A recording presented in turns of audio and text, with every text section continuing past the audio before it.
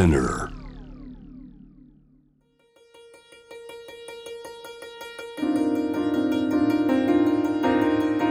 Welcome to Notebook, a guide to art, culture and tourism in Tokyo. My name's Stuart Monroe, and around this time each Monday, Wednesday and Friday, I'll bring news and views from Japan. On today's episode, we delve into Japan's first documentary film festival, but first, Tochigi. Two snakes being kept as pets at a dormitory belonging to a local company in Tochigi Prefecture have been let loose. According to Oyama City Police, the two suspected African ball pythons, each measuring between 50 and 100 centimetres long, were released into fields early that afternoon. The pythons are not venomous but may bite, so police are warning people to be on their guard. A worker living in the dorm had been keeping the popular pet, but had left them behind having left their job and moved out to the dormitory in late October. A search for someone to adopt the two pythons began after they were discovered on November the 2nd, but both were released into a nearby field that very same day by another overly enthusiastic company employee.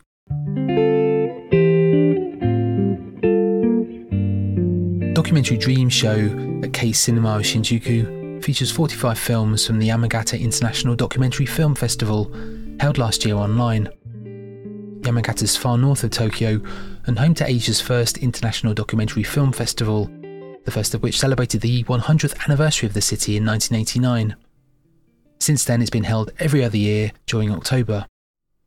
Having shifted online during the worst of the pandemic, last year's presentation now comes to the cinema screen, and Documentary Dream Show is based around its international competition and new Asian Currents lineup.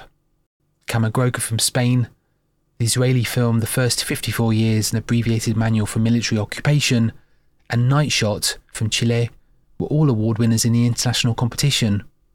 Curiously though, the main festival prize winner, Inside the Red Brick Wall from Hong Kong, is missing from the Tokyo screening. We can only presume the reason, but its omission throws light on the festival's deeper cuts. And perhaps this is where New Asian Currents comes into its own. There's Little Air Palestine, which won the Ogawa Shinsuke Award, Makeup Artist from Iran, which won an Excellence Award, as did Heart Fragment from Myanmar. Wriggling Ants from China tells of former workers who were abruptly fired from China Telecom for no apparent reason. They fight for workers' rights against the company, and together with the director and a group of artists fight back with photographs, plays, performances, and a sequence of other outlandish protests.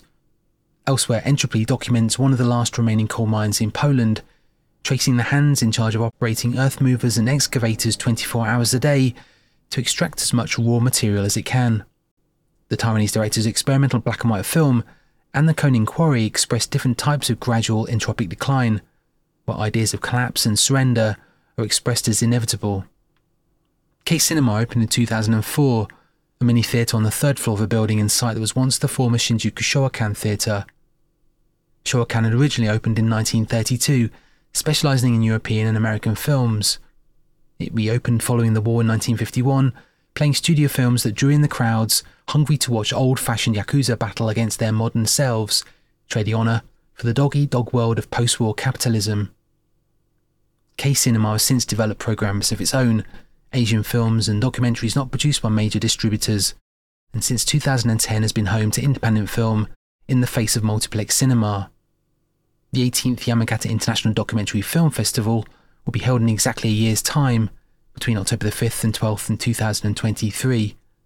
Once again, an international competition of 15 films from around the world, and upcoming Asian documentaries will appear as part of the New Asian Currents section.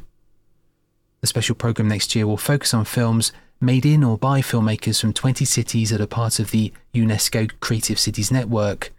But for now, a full list of films taking part in Documentary Dream Show can be found on Case Cinema's website, or at Case Cinema itself in Shinjuku, screening films from last year's festival, there until November the 18th.